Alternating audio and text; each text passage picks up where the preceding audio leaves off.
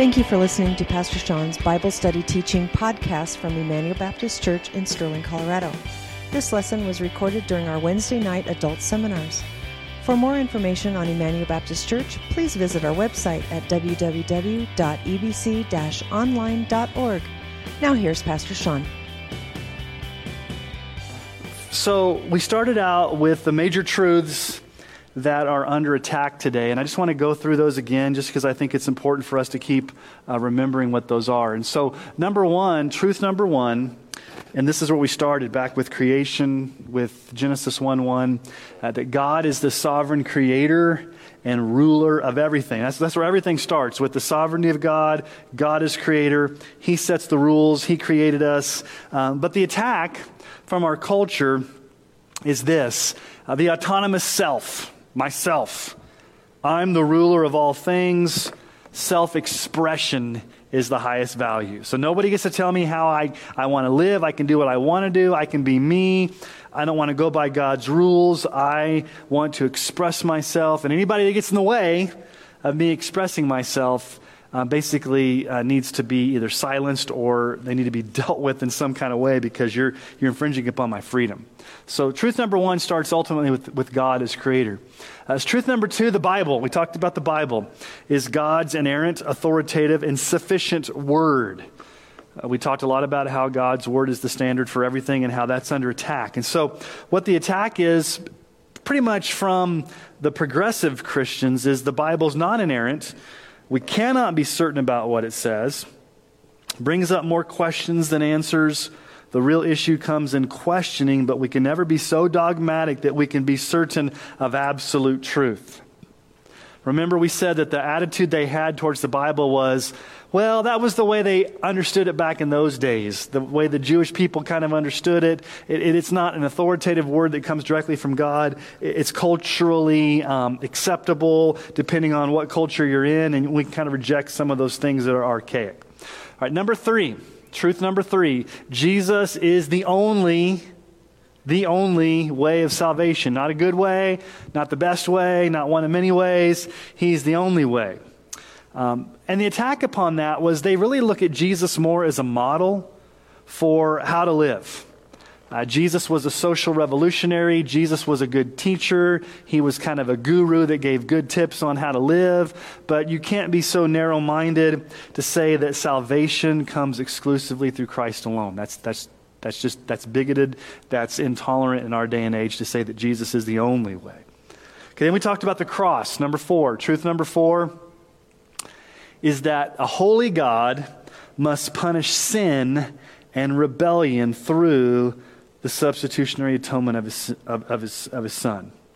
And progressive Christians don't like the cross, because the cross means you have to talk about sin, you got to talk about God's wrath, God's justice, you got to talk about hell, you got to talk about blood, all these things that are offensive to modern sensibilities. And so we don't want to talk about hell, we don't want to talk about sin, we don't want to talk about repentance and things like that. Then truth number five we looked at, and that is God's written word remains the eternal and righteous standard which defines the issues of marriage, gender, and human sexuality. And so we looked at God's plan from creation as far as one biological man, one biological woman. We talked about passages related to what the Bible says about homosexual conduct and desire. And so the attack upon that is, well, we've evolved over time to see that the Bible is outdated on these issues, and we must be open, affirming, and accepting on how people express their gender, marriage, and sexuality. So those are the five truths that we see under attack today. They just goes right to the heart of what the basic message of Christianity is. Who God is, creation, Jesus, the Bible, salvation, the cross, human sexuality, the way that we live the Christian life according to God's word. So those are the attacks. And then last week, we looked at the tactics. The five tactics or ploys or methods that this kind of secular culture, this cultural Marxist, this like ungodly, worldly culture is trying to either silence Christians, marginalize Christians, push us to the sides, this whole cancel culture thing. And so we looked at those 5 things. And so number 1, we looked at last week, you got to rewrite history. You got to demonize the past and make everything that's our past, especially Judeo-Christian values, those things have to go so we can create this new utopia. Okay, number 2, we've got to use social media and schools especially to further this propaganda. We've got to get people to believe the propaganda. Logic goes out the window. We don't really worry about good argumentation. We're more driven by emotion and propaganda. Then number 3, they try to curb free speech through shame and cancel culture. We've seen this just this past week with 2 examples. Well, last week. Gina Carano of The Mandalorian. I don't know if you guys watched The Mandalorian, the Star Wars series on Disney+.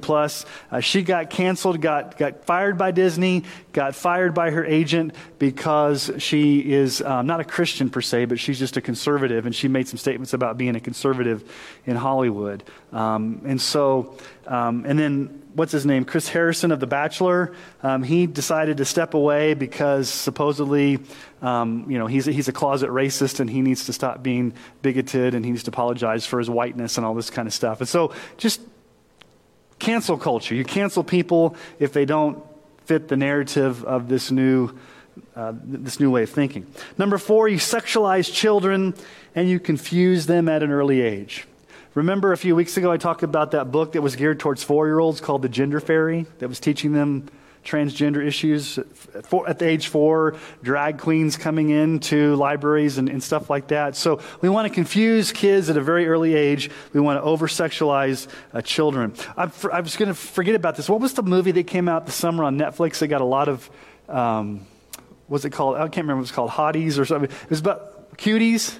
Cuties, hotties, I can't remember what it's called. It's about the little girls that were twerking and how they were sexualizing 11-year-old girls, and it got a lot of heat. And so just things like that. And then number 5, we said celebrate socialism and denounce capitalism. Socialism basically says that the state tells you what to believe. The state controls everything. There's really no freedom of the individual, and that will eventually encroach upon churches. And right now in Canada especially, there's pastors that are getting arrested for having church during COVID. One church has accumulated over $1 million in legal fees and fines because they've decided to go ahead and meet when Canada says you can't meet, your church can't meet during COVID. So that's where we've been the past few weeks. And so the question we're going to ask over the next few weeks, and today's kind of the big one, the next question we ask is, okay, how do we respond? What do we do about it? We can sit here and we can bellyache. We can write our congressman. We can go on social media and vent. What do we really do? Okay, so over the next few weeks, I'm going to talk about 4 major things that we really need to be prepared to do to kind of respond to this. And so tonight kind of sets the foundation. Tonight's the foundation. If tonight's not here, what we talk about tonight, the rest of them really won't fall into place. And so here's the response that I'm going to argue for tonight. Okay, we must declare boldly, and I'm choosing these words very carefully. We must declare boldly and live out faithfully biblical truth no matter what the cost.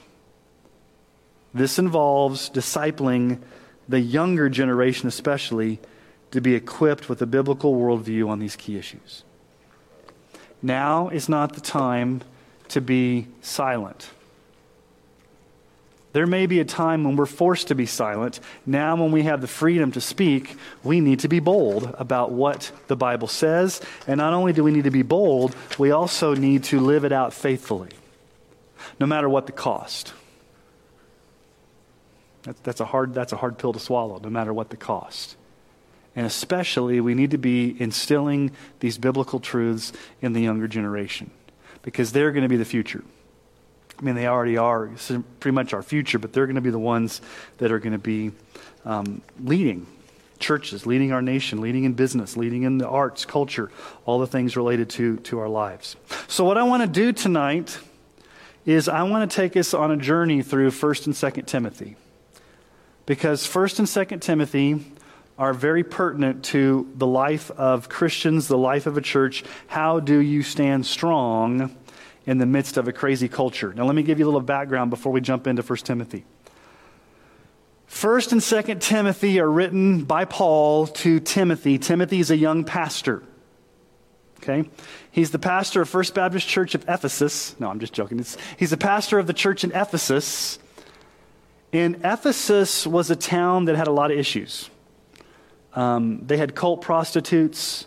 They had astrology and magic arts. They had a lot of greed. It was kind of the largest city in Asia Minor, which is modern-day Turkey. And so it was a cosmopolitan city with a very ungodly culture, and Timothy was the pastor of the church in that culture. And so Paul writes these letters to him as a pastor and how he encourages the church to live out their faith. Now, it's geared directly to a young pastor, Timothy, but the principles that are taught to Timothy, some of them apply directly to a pastor, like the qualifications of a pastor. We're not going to look at those, but they apply to all Christians. So I want us to start in 1 Timothy, verse 1, and I want us to go, just look at the first few verses here. Actually, let's start in 1 Timothy 1, verse 3. The first couple verses are just the greeting. Is everybody there in 1 Timothy? I guess I better pay attention and advance the slides here. I'm used to somebody doing that for me back there. So here we go. All right. As I urged you when I was going to Macedonia, remain at Ephesus so that you may charge certain persons not to teach any different doctrine, nor to devote themselves to myths and endless genealogies which promote speculation rather than the stewardship from God that is by faith. Technically on your sheet it should be 1 through 4, not 1 through 14. Okay, so why is Timothy to stay in Ephesus and remain as pastor? What does Paul say there? He says, I charge you to stay there. I urge you to stay there because there are some people that are creeping into the church that are teaching ungodly things. They're teaching a different gospel. Notice there in verse 3, I want you to stay in Ephesus so that you can charge certain persons not to teach any different, see that in your Bible? Different doctrine. What have we been looking at the past few weeks? Does progressive Christianity teach a different doctrine about key issues? Yes. Okay?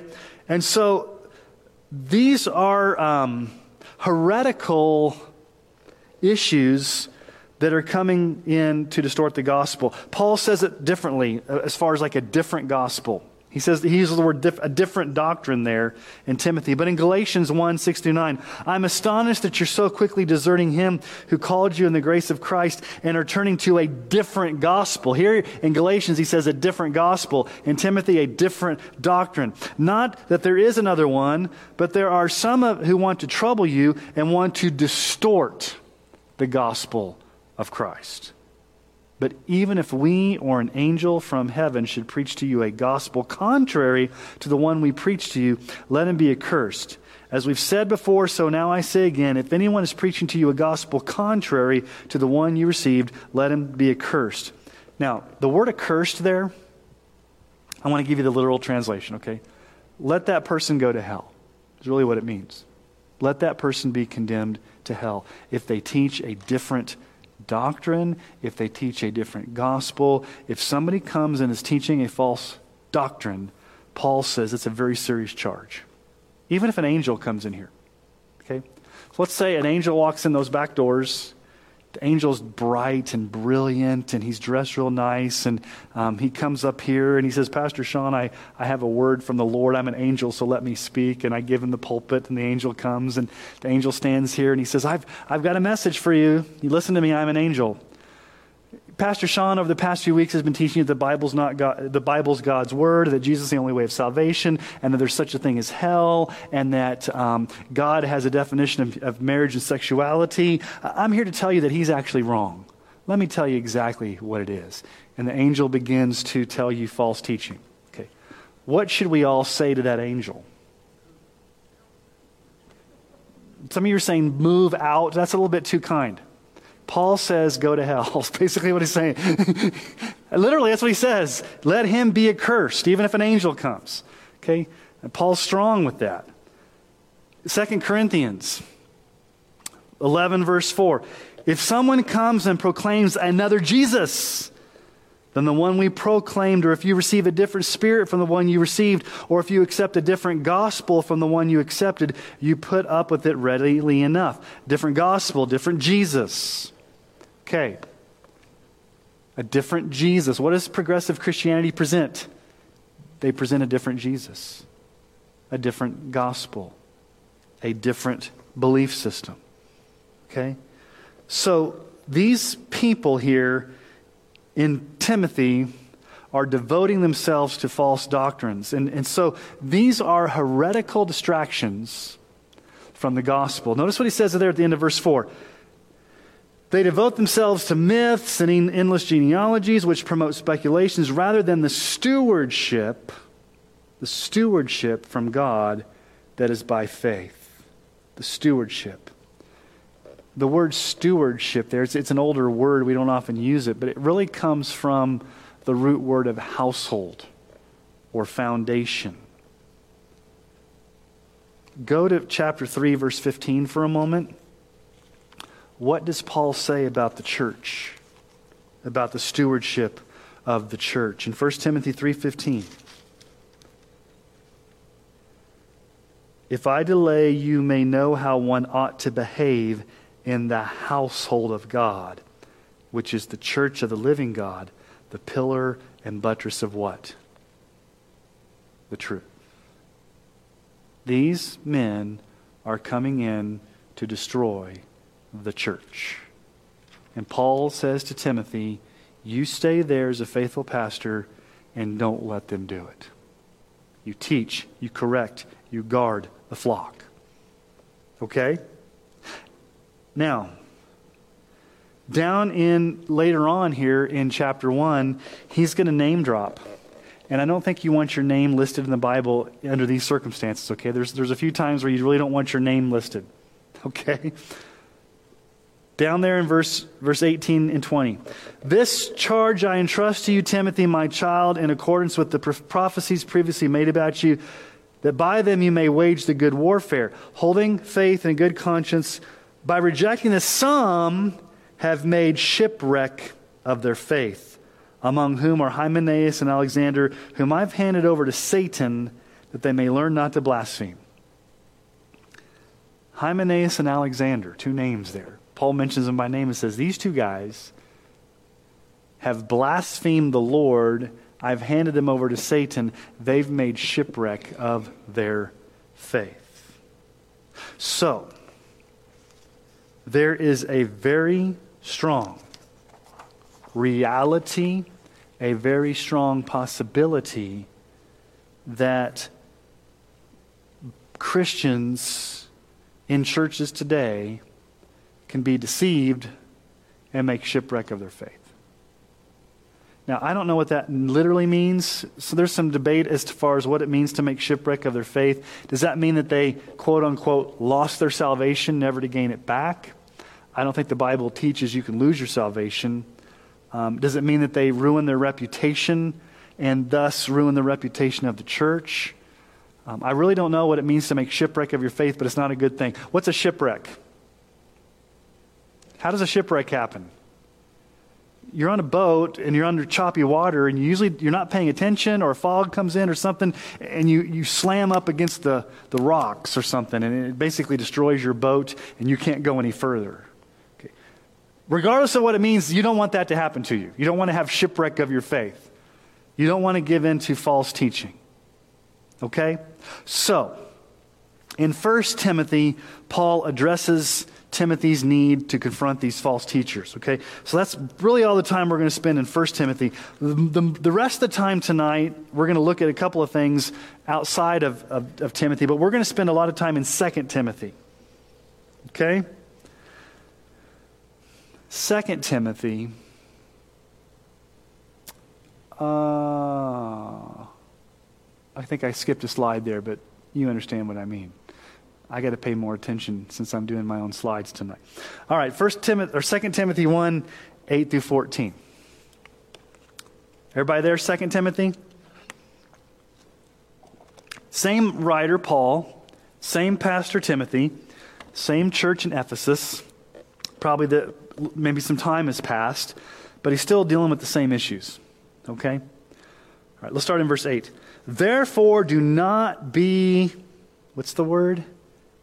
Ashamed of the testimony about our Lord, nor of me his prisoner, but share in suffering for the gospel by the power of God, who saved us and called us to a holy calling, not because of our works, but because of his own purpose and grace, which he gave us in Christ Jesus before the ages began, and which now has been manifested through the appearing of our Savior Christ Jesus, who abolished death and brought life and immortality to light through the gospel, for which I was appointed a preacher and an apostle and a teacher, which is why I suffer as I do. But I'm not ashamed, for I know whom I believe, and I'm convinced that he's able to guard until that day what has been entrusted to me. Follow the pattern of sound words that you've heard from me in faith and love that are in Christ Jesus. By the Holy Spirit who dwells within us, guard the good deposit entrusted to you. What's the key word in this passage of Scripture? It shows up in verse 8 and it shows up in verse 12. You guys tell me. We may do a little bit of dialoguing tonight. A little bit of ashamed. You guys hear it? Ashamed. Do not be ashamed of the testimony about our Lord. That's verse 8.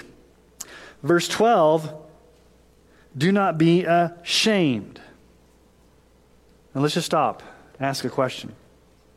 Why would any pastor or Christian be ashamed of the truth? One of the things that I see right now in our culture, especially among a lot of pastors that are, I call them evangelifish. They don't have backbones. They don't want to speak out on some things. And they wouldn't say to you, I'm ashamed of the gospel, but by their silence on some things, you can be ashamed by your silence. I don't want to offend. I don't want to confront. I want to be liked. I want to be nice. I don't want the culture breathing down my neck. And so I will be ashamed of what this Bible says. And I'll preach from it, but I'll kind of water it down. And Paul says to Timothy, don't be ashamed.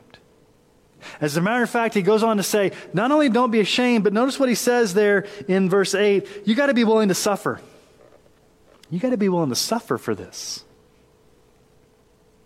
That may be why Timothy was ashamed, because it's like, if I'm going to stand up for truth, I may have to suffer.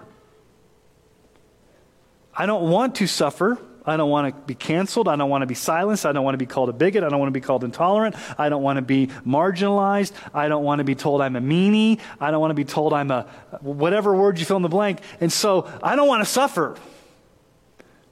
So by my silence, I'm not speaking up, and therefore, in a way, I'm being ashamed of the gospel because I don't want to suffer. And then look at verse 13. Follow the pattern of sound words or sound doctrine. Let me just ask you guys a question. I know they can't maybe hear your responses on the live stream, but what does the word sound mean? Sound doctrine. Why do we use the word sound? Sound doctrine. That's kind of a term we use in Christian circles. We need to have sound doctrine. What does sound mean? True, whole, healthy. When Jesus would heal people in the Gospels, they would be made whole. And that Greek word oftentimes they would be made sound. So whole, healthy, true, right teaching. And then the word that shows up a lot in 2 Timothy is there in verse 14. Guard the good deposit entrusted to you. What's the good deposit? What's the imagery here? The imagery here is Paul has given Timothy this good deposit. He's given him the truth. And Timothy is to guard it because it's been entrusted to him. So we've been entrusted with God's word. We've been entrusted with the truth. We have the truth. We need to guard it. We need to protect it. It's something that we should take very seriously that we are going to protect. We're going to guard this deposit that's been entrusted to us. And sometimes that means we may need to contend for the faith. Jude verse 3. Beloved, although I was very eager to write to you about our common salvation, I found it necessary to write appealing to you to contend for the faith that was once for all delivered to the saints. Now let's just talk about some words here. What does it mean to contend? What does the word fight? Does that mean we physically fight other people? No. We're to contend for what? Any old faith? The faith. So Paul here is Paul and Jude, if you take these teachings together, don't be ashamed of the gospel. Be willing to suffer for the gospel. Guard the gospel. Follow sound teaching. Be willing to stand up and fight for truth. Because this is once and for all delivered to us. This is the faith, the unadulterated, unchanging, absolute truth that's been given to us in the Scriptures. Okay? Now, we need to be very serious about discipling, training, teaching, encouraging, equipping the younger generation. And when I say younger generation, to me, that's everybody from my 23-year-old son down to you guys as grandkids that are what? 5, and are they even that old? Lower than that, 3. Okay, so grandkids, kids. We've got all of you. I look around this room, and some of you have kids that are still little-ish, little kids, little kid, grandkids, grown college, adult kids, grandkids, grown kids, all of us, teenager kid. I'm looking back.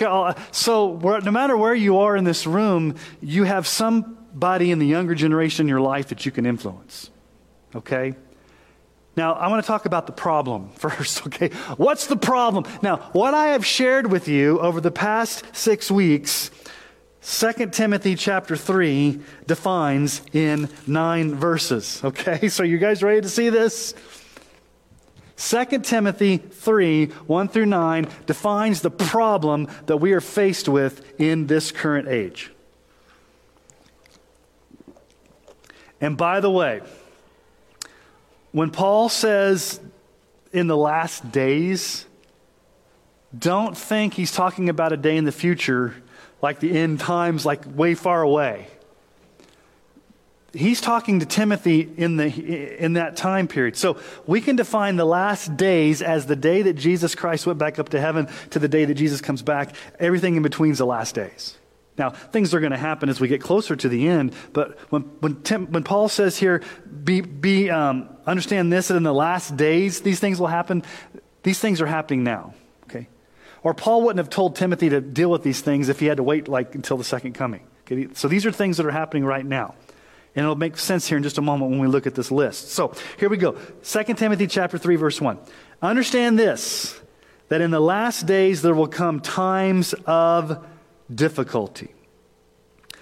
For people will be lovers of self, lovers of money, proud, arrogant, abusive, disobedient to their parents, ungrateful, unholy, heartless, unappeasable, slanderous, without self-control, brutal, not loving good, treacherous, reckless, swollen with conceit, lovers of pleasure rather than lovers of God, having the appearance of godliness but denying its power. Avoid such people, for among them are those who creep into households and capture weak women, burdened with sins and led astray by various passions, always learning and never able to arrive at the knowledge of the truth. Just as Jannes and Jambres opposed Moses, so these men also oppose the truth, men corrupted in mind and disqualified regarding the faith, but they will not get very far, for their folly will be plain to all, as was that of those 2 men. Timothy, understand this. We're living in days of difficulty. Well, I don't know what your translation uses there. We're living in times of difficulty. Stressful times that almost seem too much to bear. This is a very rare Greek word in the Bible. I think it's only used 2 other times. In classical Greek outside the Bible, that word difficult was used for a raging lion, a ferocious lion, or of a raging sea. The only other time this word difficult is used is when Jesus encountered the two demon-possessed men in Matthew 8:28. And when he came to the other side of the Sea of Galilee, to the country of the Gadarenes, two demon-possessed men met him coming out of the tombs, so fierce that no one could pass that way. Fierce is the same word that Paul uses here of difficulty. We are living in fierce days, perilous days, dangerous, terrible, raging, stressful days. Does that not make you feel good that we're living in these days? And then he goes on and gives a list of all these sins. I'm not going to go over these sins because they're pretty self-evident. But I do want to draw your attention to verse 5. Because I think verse 5 represents, verse 5 and verse 7, I think, represent progressive Christianity. What does verse 5 say? They have the appearance. Some translations say they have the form of godliness, but denying its power. They may say they understand the Bible. They may use Christian lingo. They may talk a good game. They have the appearance of this, but they don't have the power of God. They're not truly saved. They're hypocrites. And what are they doing? Verse 7, they're always learning but never able to arrive at the truth. What did I say was one of the key tenets of progressive Christianity when it comes to the Bible? You can never come to the truth. You just got to keep learning and asking questions and doubting and being skeptical, and you never really can come to the knowledge of the truth. You just got to keep learning and asking and the joys and the journeying of not figuring out what the Bible means. So this is the world we're living in. A raging, stressful world. A secular, humanistic world that rebels against God. Okay, so I'm talking about the non-Christian secular world that does not claim to believe anything about Jesus in the Bible. That world that we live in is rebelling against God. So we live in that world. And to make matters worse, not only do we have that to deal with, but we have dangerous, false, progressive Christians that also are rebelling against God. People within the church that use the Bible, that talk about Jesus, that talk about God, but are teaching false teaching. So you've got two dangerous things coming at us at the same time. You've got the culture, and you've got progressive Christians. But yeah, wolves in sheep clothing coming at us. Okay, so before we go any further, that's the problem. What's the need, or how do we answer this problem? We may be tempted to think, well, if we just got the right officials elected, if we passed the right laws, if we just did this or that, and I'm not saying that we don't vote, and I'm not saying that we don't fight for those types of things, but the greatest need is not political or social, but spiritual. And I'm talking about children and youth and even adults here, but I'm gearing this towards the next generation. The first issue we need to understand is that children need Jesus and salvation before any of these things are going to come. You cannot teach a child to have a biblical worldview if they're not saved first. You're getting the cart before the horse. Now, we want to teach them and we want to train them, but ultimately, if they've not been born again, if they've not been renewed from the inside out, if they've not been regenerated, then none of this stuff matters, okay? So what I want to do is I want to show you an Old Testament passage of Scripture about what God promises to do one day. So this is a promise that God says in the Old Testament, I'm going to do one day, and God is the only one speaking here. This is God speaking. I will sprinkle, and I want you to remember these images. I will sprinkle clean water on you, and you shall be clean from all your uncleanliness, and from all your idols I will cleanse you. Okay, so water, cleansing with water. I will give you a new heart, and a new spirit I will put within you, and I will remove the heart of stone from your flesh and give you a heart of flesh, and I will put my spirit within you and cause you to walk in my statutes and be careful to obey my rules.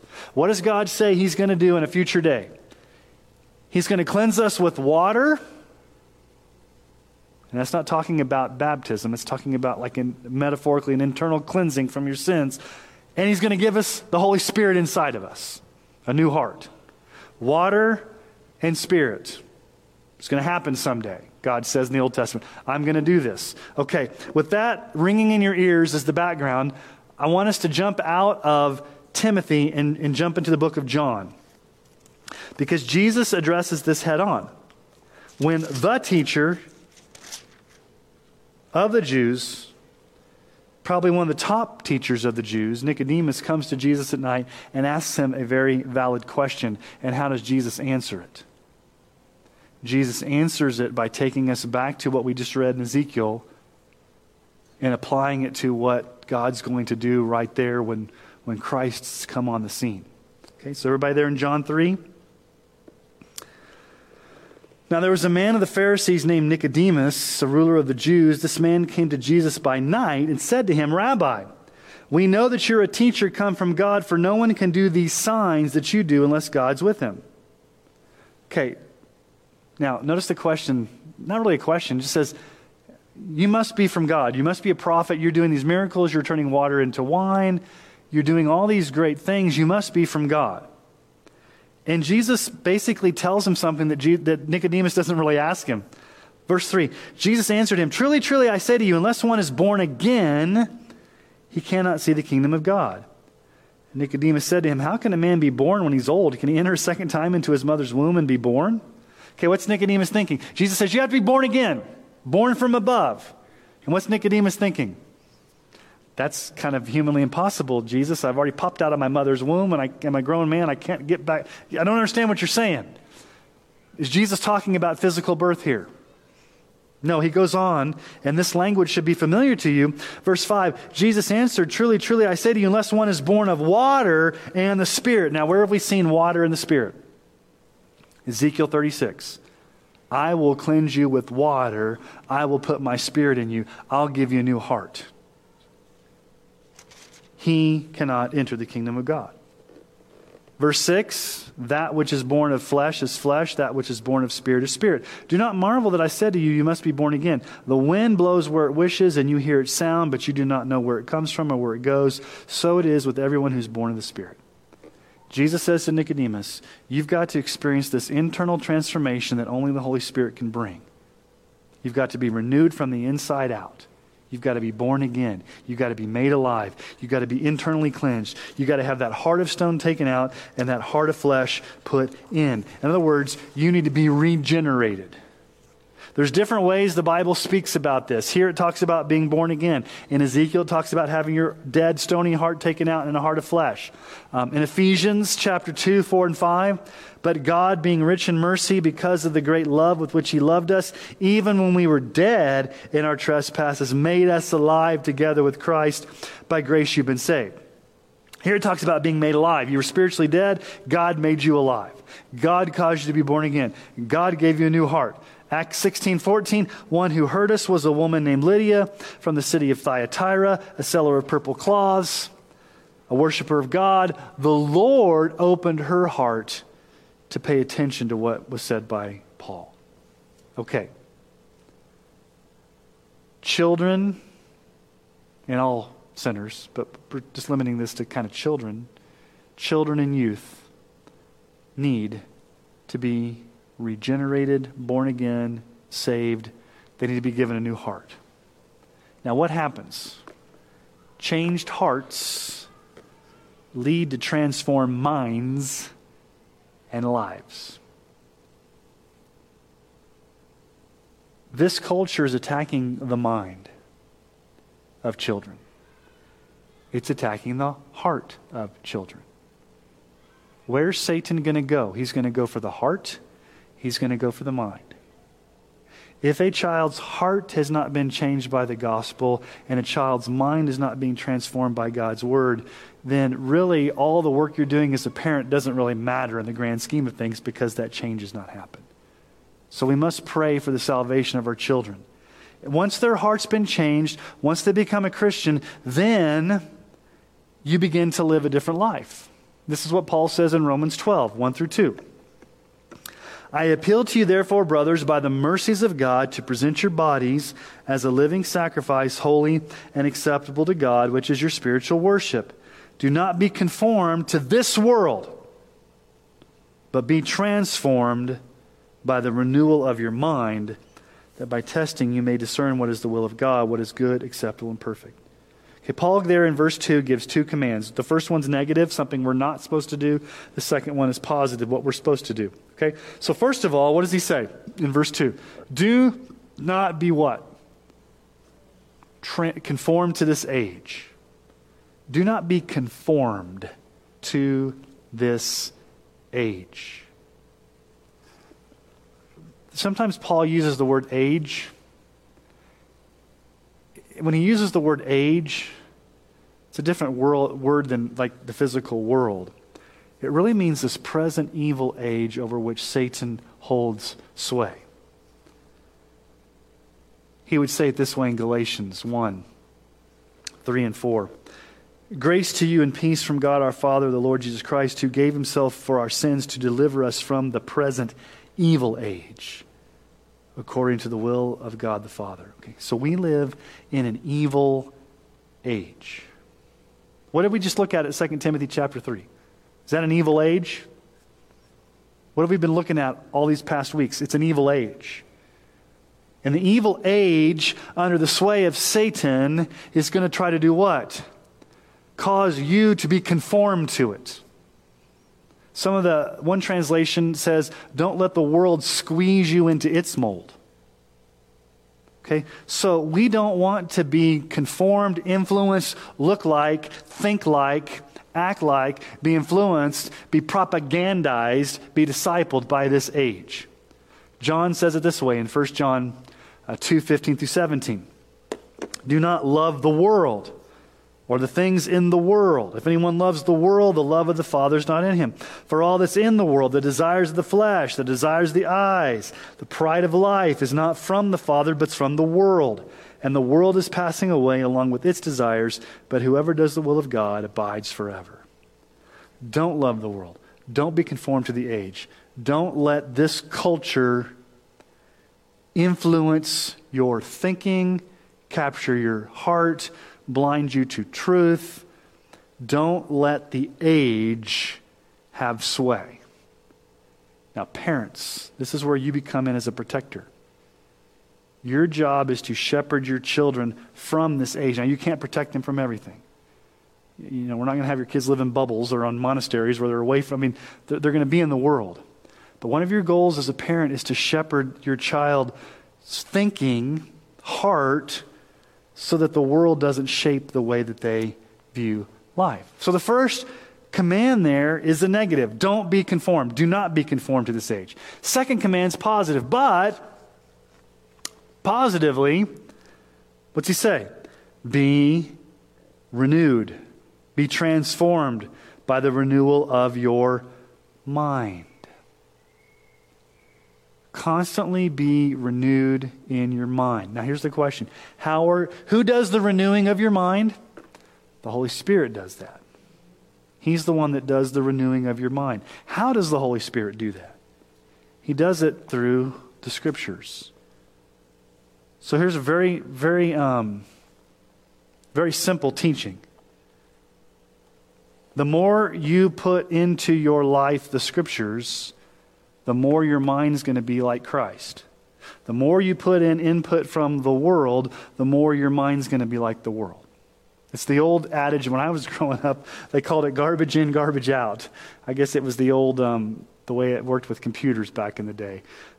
Garbage in, garbage out. Whatever you put in is what's going to come out. And so are you spending time in the Word? Are you praying? Are you meditating? Are you saturating yourself with the Scriptures so that your mind can be transformed? The Holy Spirit does this. Colossians 3, 1 through 2. If then you've been raised with Christ, seek the things where? That are above, where Christ is, seated at the right hand of God. Set your minds on things that are above, not things that are on earth. Set your mind. Be renewed in your mind. Don't be conformed in your mind. And then Ephesians tells us what happens as a result of being saved by grace.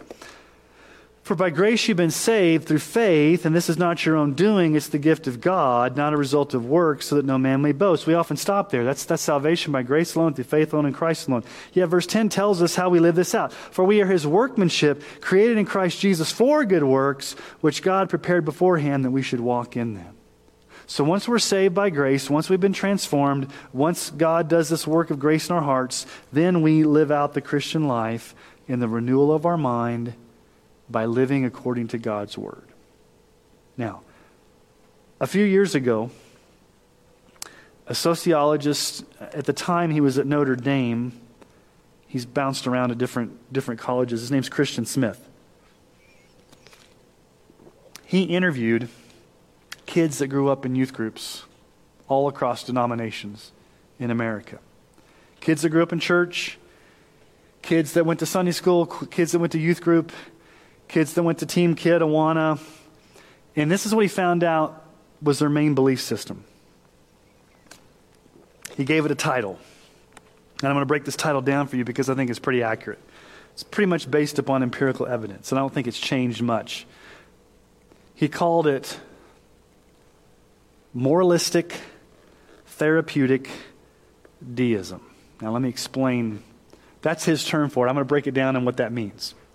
What he's saying is he's making the argument based upon empirical evidence that a vast number of kids that have grown up in church, when they get out of church, here's their viewpoint. Here's what they fundamentally believe. Whether they've been catechized, whether they've been grown up in Sunday school, whether they've sat under preaching, when they get out in the real world, this is really what they believe. Those kids that have grown up in church. Not kids that grew up outside of church. Not atheistic kids or pagan kids. Kids that grew up in church. Okay. Moralistic. So three key tenets, okay? Number one, the first tenet is, I know God exists. He's the grandfather in the sky. He doesn't have that much to do with my daily life. I'm just going to acknowledge there's a God. I know there's a God. If somebody asks me if I believe in God, yeah, I believe in God. Is he sovereign? Is he the ruler of your life? No, he's just a God. He's just God. Okay. I'm not going to deny God. I'll still believe in God. But here's the second one. This God wants me to be nice. There's the moralistic. This God wants me to be nice. So there's a God, kind of a distant God. He's up there, and he just wants me to be nice to people. Obey the golden rule. If I'm just nice and a nice person, this God will like me. This God will accept me. And then, I think this is the most telling one. Therapeutic. He wants me to be happy. God wants me to be happy. I can do whatever feels good. There's no consequences because, after all, self-expression, being fulfilled are the greatest values. Moralistic, God wants me to be nice. Therapeutic, God wants me to be happy. Deism, there is a God, but he doesn't have that much to do with my life. They're not going to functionally say they're atheists, but they're going to say, if there is a God and he does exist, he or she wants me to be happy and to be nice. Now, here's the problem. In this worldview, if that's all there is, God wants you to be happy and he wants you to be nice, the greatest sin is to stand in the way of that freedom to find this happiness and fulfillment. So what if the pastor or a parent comes along and says, I don't care if you want to be happy, what you're doing is sinful and you need to stop. I don't care if you think that you need to be nice. That's not going to have you, you need to be nice, but that's not what saves you. You're saved by grace, not by works. Anytime you challenge somebody's comfort, self-pleasure, their happiness, you're encroaching upon their freedom, and how dare you do that? Because after all, God would want me to be happy. Have you ever heard people say that? God just wants me to be happy. I've been in counseling sessions with husbands and wives that have gotten divorces because of an adulterous relationship, and I've had people literally say to me, God just wants me to be happy, and this is what I'm doing. I've prayed about it. It's amazing. I actually had one couple say to me that this was an adulterous relationship. I can't remember if it was the husband or wife. It's been years ago. I think it was the wife, and she said something like this: "It's a God thing that this person brought me. Right? It's a God thing that me and this person got together, that I had an affair on with my husband. Because he gets me, and he understands me. And we met at work, and he just kind of emotionally met my needs, and my husband wasn't there for me, and it's just a God thing that we're brought together, because after all, God wants me to be happy." People say stuff like that. That's the culture that a lot of kids believe. So, let's just come face to face with reality. Face to face with reality. The culture, the secular, worldly culture, is hostile to God. The progressive Christian movement is hostile to God, and they're confusing believers and distorting the gospel. They're rejecting truth. Unsaved children need to be saved. They need to be transformed. They need to be born again.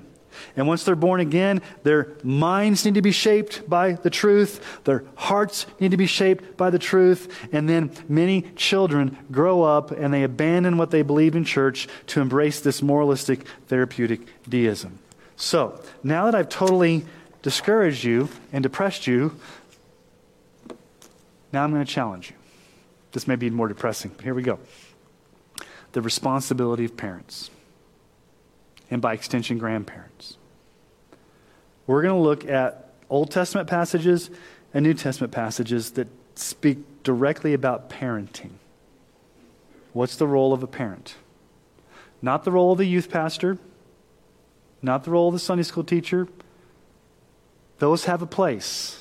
And we definitely appreciate our youth pastor and our Sunday school teachers and our growth group leaders and the volunteers that are taking your kids right now. But the Bible teaches that you as a parent have the primary responsibility for raising and discipling and shaping your kid. Psalm 127 verse 3. "Behold, children are a heritage from the Lord, the fruit of the womb a reward." Children are a heritage. God has given you your children. He's not given your children to anybody else. He's given them to you. You are to steward and raise your children. Now, we're going to turn to Deuteronomy. So we're going to look at Deuteronomy and Psalms, and then we're going to turn to the New Testament. But Deuteronomy has a lot to say about teaching the next generation. Because I want to remind you of something. What happens in Exodus chapter 19, God tells Moses to assemble the entire nation, probably 2 million people, at the base of Mount Sinai to receive the 10 Commandments. At the base of Mount Sinai, there's 3 days before the 10 Commandments, there's earthquakes, there's shaking, God speaks, the people freak out, God says, you got 3 days to get ready, and then Moses gives in Exodus 20 the 10 Commandments. Now, we know what happened in the book of Numbers to that generation that received the 10 Commandments at the base of the mountain. What happened in Numbers chapter 13 and 14? They went in, they spied on the land, and they came back and said, "There's giants in the land, we can't take it." Joshua and Caleb, the two, said, "We can do it." And everybody else said, "You're crazy." They rebelled against Moses, and what did God say? You're going to wander for 40 years in the wilderness and die. And you're not going to enter the promised land. Your children will. So that generation dies. Moses has their kids who are now kind of grown up after 40 years. They're on the brink of going into the promised land. And Moses is there at the plains of Moab, getting ready to cross over in the promised land. And he turns and he preaches to the parents. And he says, "Listen, your parents royally failed. Don't do the same. I'm going to reiterate to you the importance of teaching these things to your children and to your children's children, because your parents did not get to enter the promised land like you are because they failed. Don't repeat that mistake." So a lot of what Moses teaches in Deuteronomy is to parents to make sure that they train their kids who can train their kids in the next generation. So let's go to Deuteronomy chapter 4. Let's start in verse 9. And Moses is preaching to the people, and he's going to remind them of what their parents saw back in Exodus 19 at the base of Mount Sinai with the shaking and the quaking, and then he's going to talk about the golden calf and all that kind of stuff. So let's pick up in Deuteronomy 4, 9 through 20. Moses says, "Only take care. Keep your soul diligently, lest you forget the things that your eyes have seen, and lest they depart from your heart all the days of your life. Make them known to your children and your children's children." Make them known to your children and to your children's children. How on the day that you stood before the Lord, probably when they were little kids, how on the day that you stood before the Lord your God at Horeb, at Mount Sinai, the Lord said to me, "Gather the people to me that I may let them hear my words, so that they may learn to fear me all the days that they live on the earth, and that they may teach their children so." And you came near and stood at the foot of the mountain while the mountain burned with fire to the heart of heaven, wrapped in darkness, cloud, and gloom. Then the Lord spoke to you out of the midst of the fire. You heard the sound of words, but saw no form. There was only a voice. And he declared to you his covenant, which he commanded you to perform. That is the 10 Commandments. And he wrote them on 2 tablets of stone. And the Lord commanded me at that time to teach you statutes and rules that you might do them in the land that you're going over to possess. You see what Moses is doing? Probably the people that are standing before him right now were little kids at that time. Maybe some were teenagers. They probably, most of them hadn't, if they had reached the age of 20, they were probably part of the generation that was considered an adult and died. So they were 20 or under back when Moses gave them the 10 Commandments. And what's Moses saying? You remember when you were a little kid, there with your parents at the base of the mountain, when you received the law, you received the 10 Commandments, you saw God show up in power. You teach that. Your kids weren't there. You were there. You teach that. You teach that to your children. Because as he goes on to say, there's going to be a major temptation what happens if you don't teach your children. Okay, let's keep moving. What does he say? Verse 15. "Therefore watch yourselves very carefully, since you saw no form on the day that the Lord spoke to you at Horeb out of the midst of the fire. Beware lest you act corruptly by making a carved image for yourself in the form of any figure, the likeness of male or female, the likeness of any animal that's on the earth, the likeness of any winged bird that flies in the air, the likeness of anything that creeps on the ground, the likeness of any fish that's in the water under the earth. And beware lest you raise your eyes to heaven, and when you see the sun and moon and stars and the host of heavens, you be drawn away and bow down to them and serve them. Things that the Lord your God has allotted to all peoples under the whole heaven. But the Lord has taken you and brought you out of the iron of furnace of Egypt to be a people for his own inheritance, as it is to this day." What did these little kids see their parents do after they received the 10 Commandments? Moses goes up the mountain, the golden calf, the worst display of idolatry. Moses is so mad he comes down, he breaks the commandments and wants to destroy them. So he says to parents, idolatry is real. Idolatry is real. You can be swept away by idolatry, but your kids definitely can. So you need to teach kids God's moral law, the 10 Commandments, and you need to teach them to not give in to idolatry. One of the concepts that a lot of children don't have today is God's moral law. And that's summarized in the 10 Commandments. Now, we can get so caught up on, we don't have to obey the 10 Commandments to be saved. No, you don't obey the 10 Commandments to be saved, but it is still God's eternal moral law that he wrote with his own finger, and it was on tablets. And so, are you teaching your children the foundational, eternal laws of God that our culture, how does our culture attack the 10 Commandments? What's commandment number 1? You shall have no other God. What was the very first attack? I said, you are the God. You can do whatever you want. Children, honor your father and mother, that it may go well with you. What's the culture say? Disrespect your parents. You shall not commit adultery. That's all sexual sins right there in that category. Shall not bear false witness. You shall not steal. You shall not murder. All these different things, we need to be teaching our children that. Okay? Now, let's go over to Deuteronomy 6, the famous passage of Scripture where Moses gets a little bit more specific in teaching children.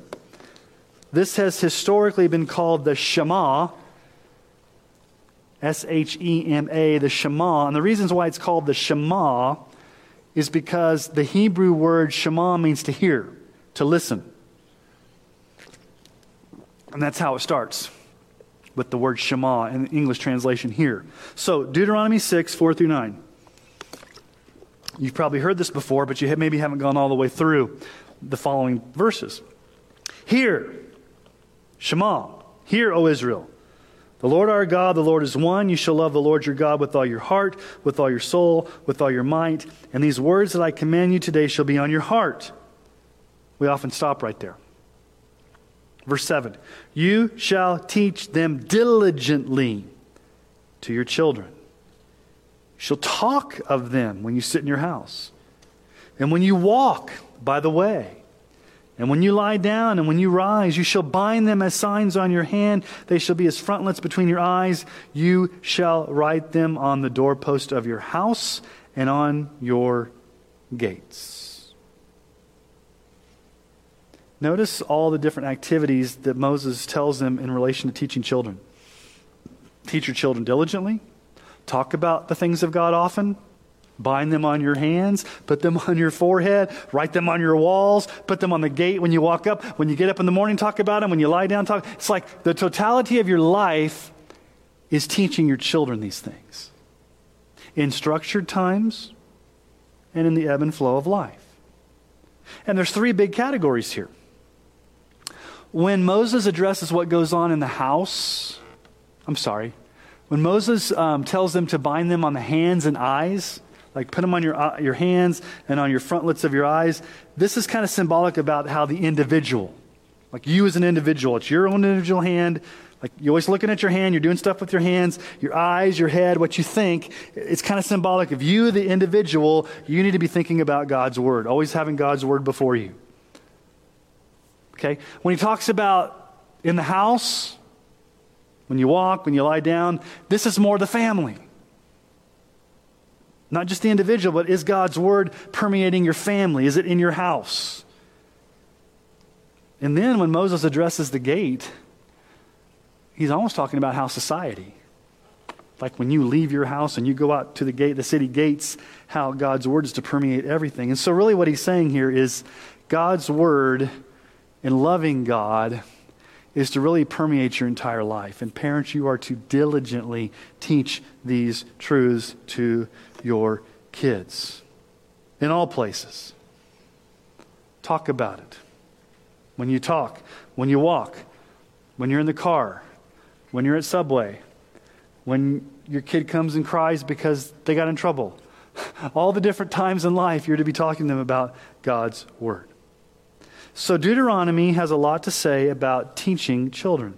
Now, let's go to Psalms. Psalm 78.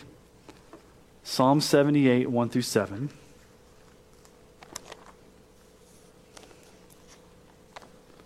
This is a long psalm, so we're not going to look at the whole psalm. We're just going to look at the first.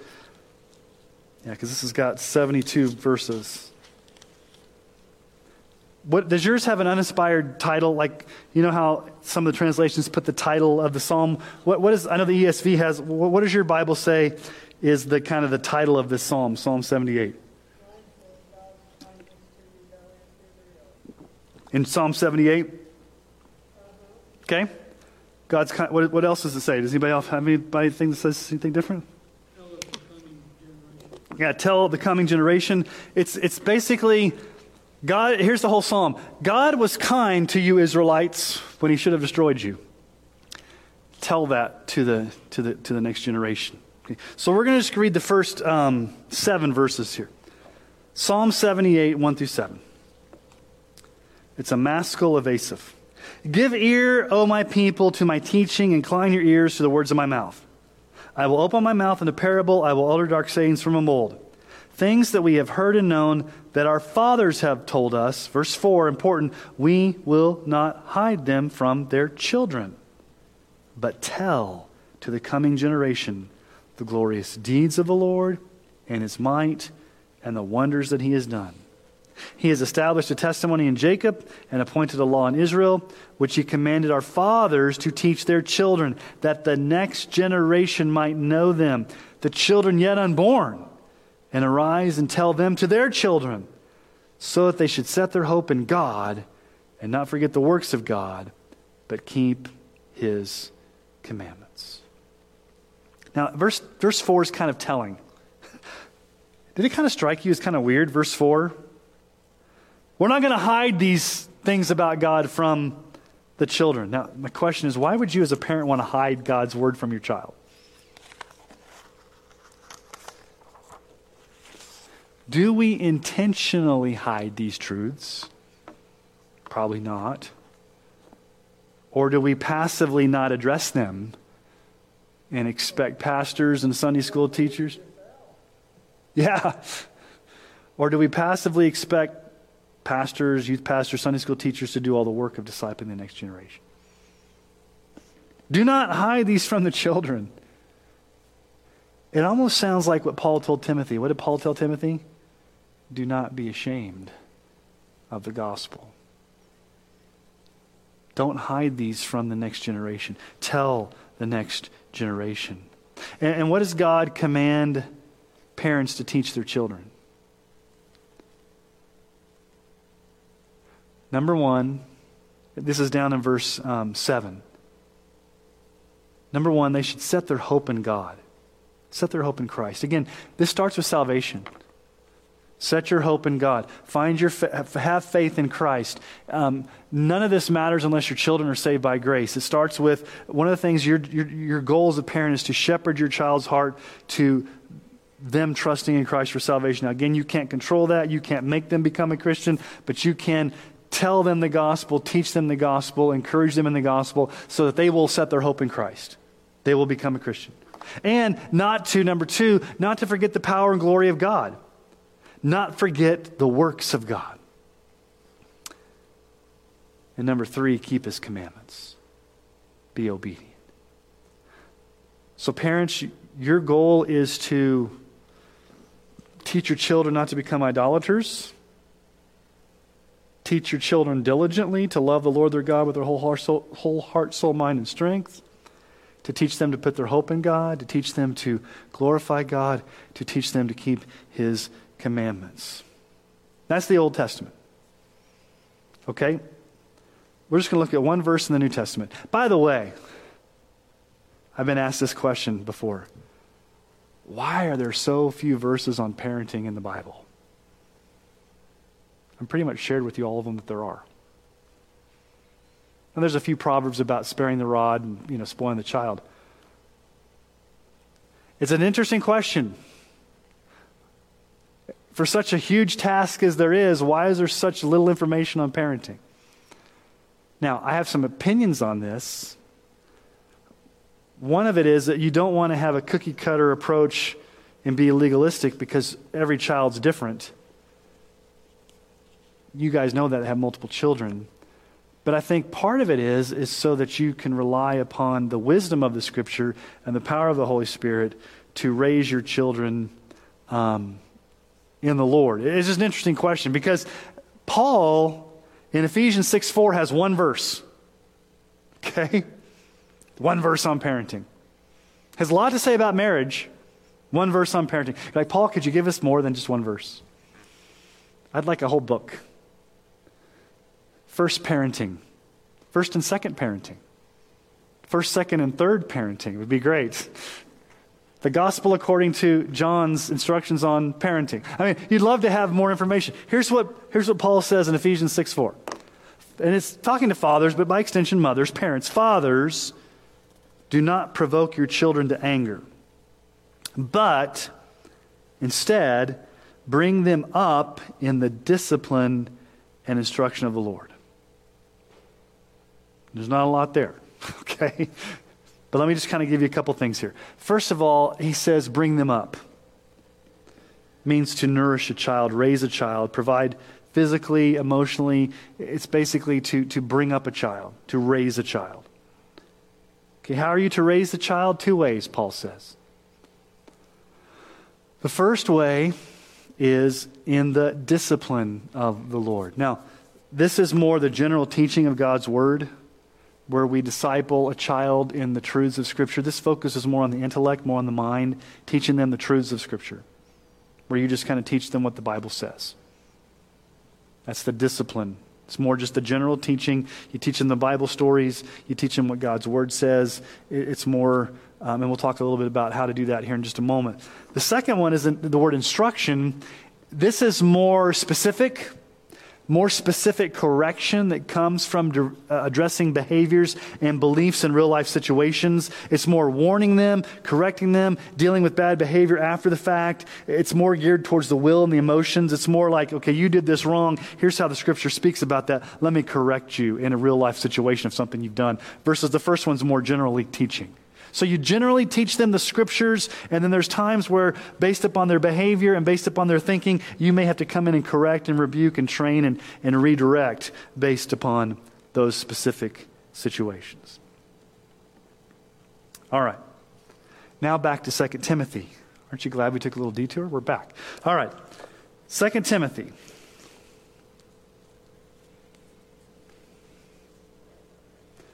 Remember what we said there in chapter 1, verses 13 and 14. This is, so Paul's back to Timothy. What does he say? Follow the pattern of sound words that you've heard from me in the faith and love that are in Christ Jesus. By the Holy Spirit who dwells within us, guard the good deposit entrusted to you. Guard the good deposit entrusted to you, Timothy. Okay, so Timothy, you've been given a good deposit. You've been given the Scriptures. You've been given the truth. That's been entrusted to you. That's been taught to you. That's been given to you. Guard it.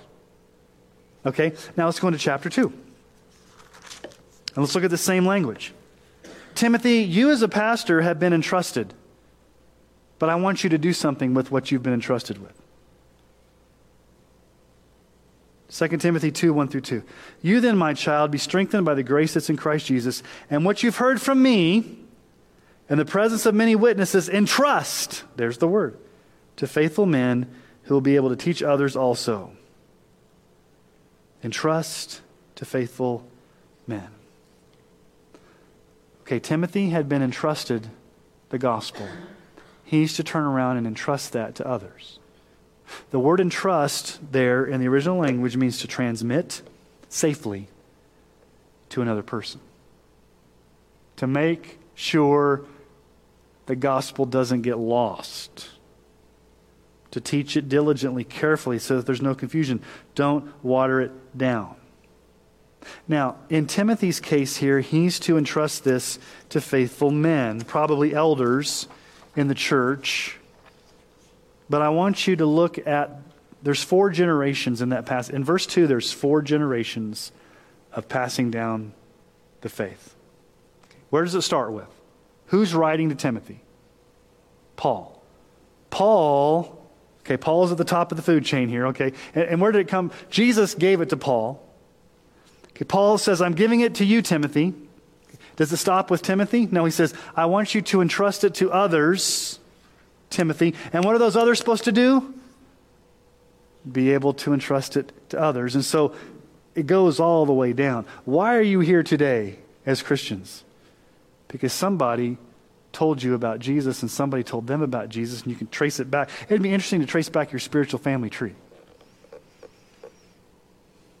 Like, who was the person that told the person that told the person that told the person that told the person that told the person that eventually told you?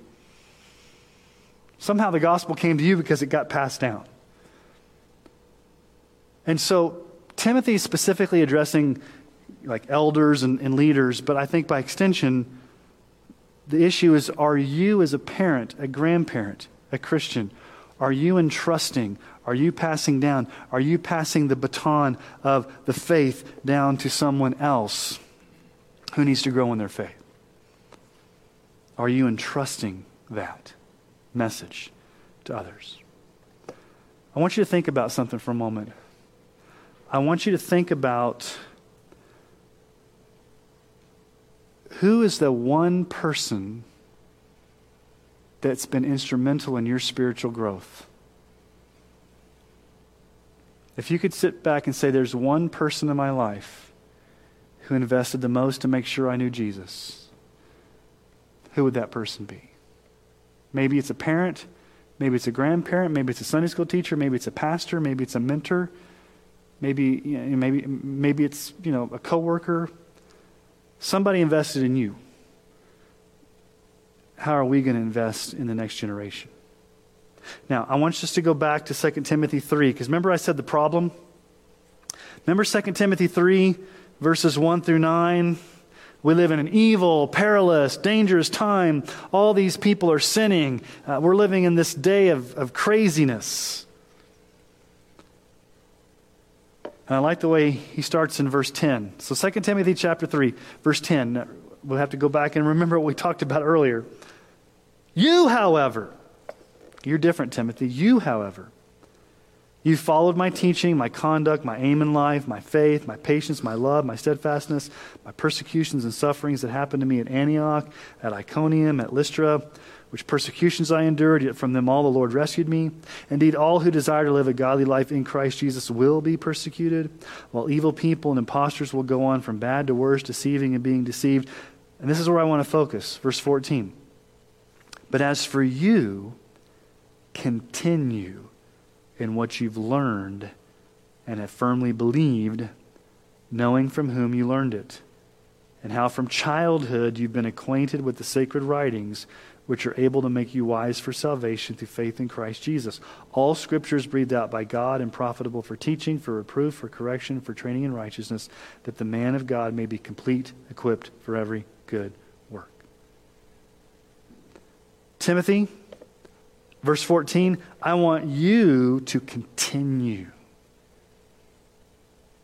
The word means to abide, to stay fixed, to stay rooted, to stay planted. In what? I want you to continue in what you've learned and what you firmly believed. Stick with it. Continue in it. In Colossians 2, 6 through 8, Paul says, therefore, as you've received Christ Jesus as Lord, so walk in Him, rooted in Him, built up in Him, established in the faith, just as you were taught, abounding in thanksgiving. See to it that no one takes you captive by philosophy and empty deceit, according to human tradition, according to the elemental spirits of the world, and not according to Christ. One of my key fears as a parent, as a pastor, are people going to continue in the faith? Are they going to stay planted? Are they going to stay rooted? Are they going to abide in that? 1 John 2:24. There we go. Let what you heard from the beginning abide in you. If what you heard from the beginning abides in you, then you too will abide in the Son and the Father. What you learned from the beginning, let it abide in you. Continue in what you've learned. Don't deviate. Stay firmly planted. Stay rooted. Continue. Hold fast. And then Paul says, Timothy, I want you to remember something. Here's the question. Okay, from whom did Timothy learn the truths of the gospel?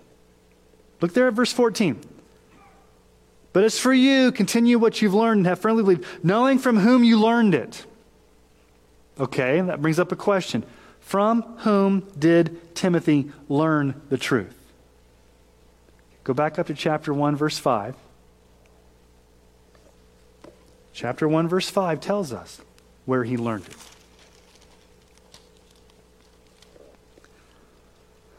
Chapter 1, verse 5. I am reminded of your sincere faith, a faith that dwelt first in your grandmother, Lois, and your mother, Eunice, and now I'm sure dwells in you. Where did Timothy learn the faith? From his grandmother and from his mom. Now, his dad was probably a Gentile, unbeliever, and his mom and grandma were probably Jewish. So this gives hope to single moms or moms whose husbands aren't in the picture, that you can raise a godly young man as a grandmother and as a mother. So his grandmother and his mother, and even Paul too. So, but notice the context. Look at verse 15. Go back to chapter 3, verse 15. Okay, so Timothy, continue in what you've learned. Hold fast. Stick with it. Don't deviate. Remember who you learned it from. Your grandmother and your mother poured into you. And look at what he says there in verse 15. How from childhood you've been acquainted with the sacred writings, which are able to make you wise for salvation through faith in Christ Jesus. Timothy, you've been taught since childhood from your grandmother and your mother. Stick with what they taught you. What did they teach Timothy? Was it their opinion? What does it say there? Verse 15. How from childhood you've been acquainted with what? The sacred writings. Now for Timothy, what were the sacred writings? Was the New Testament written when Timothy was... It's the Old Testament for Timothy. Timothy, from probably age 5. Age 5 was when Jewish little boys began their learning. Childhood. At around age 5, Timothy, your grandmother and your mother began teaching you the Old Testament. And you got saved as a little boy because they invested in you. And then I came along, Timothy, and I poured into you and I taught you. And now you're the pastor of this church. You need to continue in what you learned from your grandmother, what you learned from your mother, what you learned from me, because you're the pastor now, and you need to be passing this on to elders, passing this on to leaders, passing this on to parents who can pass it along so that we have a bunch of Timothys growing up who were raised by godly parents and who continue in the faith. So he learned it from childhood. Now, in the short time we have left, I've got some ways you can do this. How can you do this? Well, 3 ways you can do this in your home. One is catechism. This is what we do on Sunday mornings. We go through this book. Every Sunday we read a question. I've got a bunch of these books. These actually are $5, but it's called Truth and Grace Memory Book. Okay? Now, you may be thinking about, okay, catechism is kind of a weird thing. It sounds Roman Catholic. We as Baptists, we as evangelicals don't catechize. Don't be scared off by the word catechize. It just means to instruct. It's a Greek word for instruct. As a matter of fact, it was said of Apollos in Acts chapter 18, 24 through 25. Now a Jew named Apollos, a native of Alexandria, came to Ephesus. He was an eloquent man, competent in the scriptures. He had been instructed. Greek word katekeo. He had been catechized. He'd gone through catechism in the way of the Lord. And being fervent in spirit, he spoke and taught accurately the things concerning Jesus, though he knew only the baptism of John. Okay. When my son Aiden was growing up, we did not call it catechism. We called it questions. Because that's what a catechism is. You ask a question, and they give the answer. And they learn truths of the scripture by giving a question, giving an answer, you give a scripture. And so how is the book made up? What is this made up? It's made up of different parts. Okay, so part 1 is questions about God, man, and sin. Who made me? God made me. Did God create heavens? Yes, God, different things about man, sin, creation, God. The second part is the 10 Commandments. Takes him through every commandment. What's the first commandment? And that's where we are on Sunday morning. So this Sunday, I think we'll be on the second commandment. Part 3 is questions about salvation, all about what it means to come to faith in Christ. Part 4 takes you through the Lord's Prayer. How do you pray? Part 5 is questions about the Bible, questions about baptism, Lord's Supper, being part of a church. And then part 5 is questions about last things. So it's a question and answer thing. So we used to do this at the bus stop with Aiden. So like question number 1, I just open right to it. Who made you? Little Johnny, who made you? Answer, God made me. So for a 3-year-old, it's easy. Now, as you get older, as Aiden got older, I got a little bit more theological and said, okay, Aiden, tell me the difference between justification and propitiation.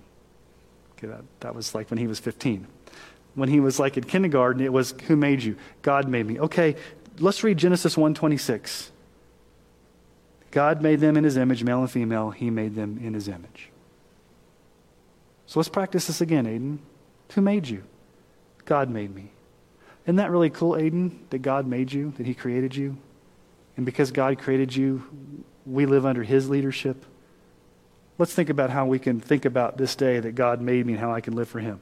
Okay, just real quick, catechism. This book teaches you how to do that. Okay, so catechism is one way you can just, no matter what age your kid is, usually start them out a little bit younger. This is geared towards, I think, probably age 8 to about 11. But you could probably do it with younger kids. You may have to modify the language. Okay, the second thing you can do is what we call family worship. So catechism number 2 is family worship. This book is free. This is a book on just how do you do family worship. Catechism focuses more on teaching them doctrine, teaching them beliefs. Family worship is more getting to their heart.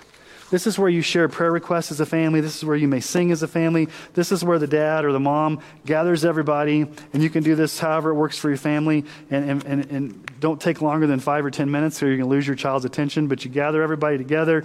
Dad and mom gets them together. How was your day, boys and girls? Or how was your day? Good. Anything we can be praying about today? Give prayer request. Okay, let's pray. Maybe somebody reads a passage of scripture. If you don't sing as a family, maybe you play something on a CD that you all like and you listen to it and you close in prayer. Don't make it longer than 10 minutes or you're going to lose kids. So this book's free if you want a book on family worship. So catechism, family worship. Number 3, this is kind of more organic. Shaping worldview by limiting exposure to cultural influences. This is where you discuss culture. This is where you discuss social media, discuss what they're learning at school. Okay, this is where our youth pastor is going to be helpful to you. Okay, because the Wednesday after spring break, Pastor Andrew and I are swapping places. Okay, I'm going to go lead the youth group. He's going to do a seminar in here for parents on things that he's seen as youth pastor that you need to be aware of in regards to social media, phones, technology, worldview, the things that are kind of on the cutting edge of what your teenagers and children are dealing with. He's going to lead that for you so you can kind of be aware of that. But it's your role as a parent to talk about stuff. You know, do you put blockers on their phone, Net Nanny or whatever? There's different types of blockers on their phone, on their devices. Do you limit that type of stuff? Do you talk about what they're learning at school? Do you discuss these types of things? Remember what Deuteronomy 6 said? On the way, as you walk, as you sit down, as you go to bed. Okay? So those are the 3 ways you do it in the home. You can catechize your child, you can do family worship with your child, and just be ready to discuss and talk with them about things that are going on in their life and stuff that they're dealing with. Okay, things that they can do outside the home. One primary thing you can do to help your child outside the home is this. Bring him here to church to sit under sound preaching week in and week out.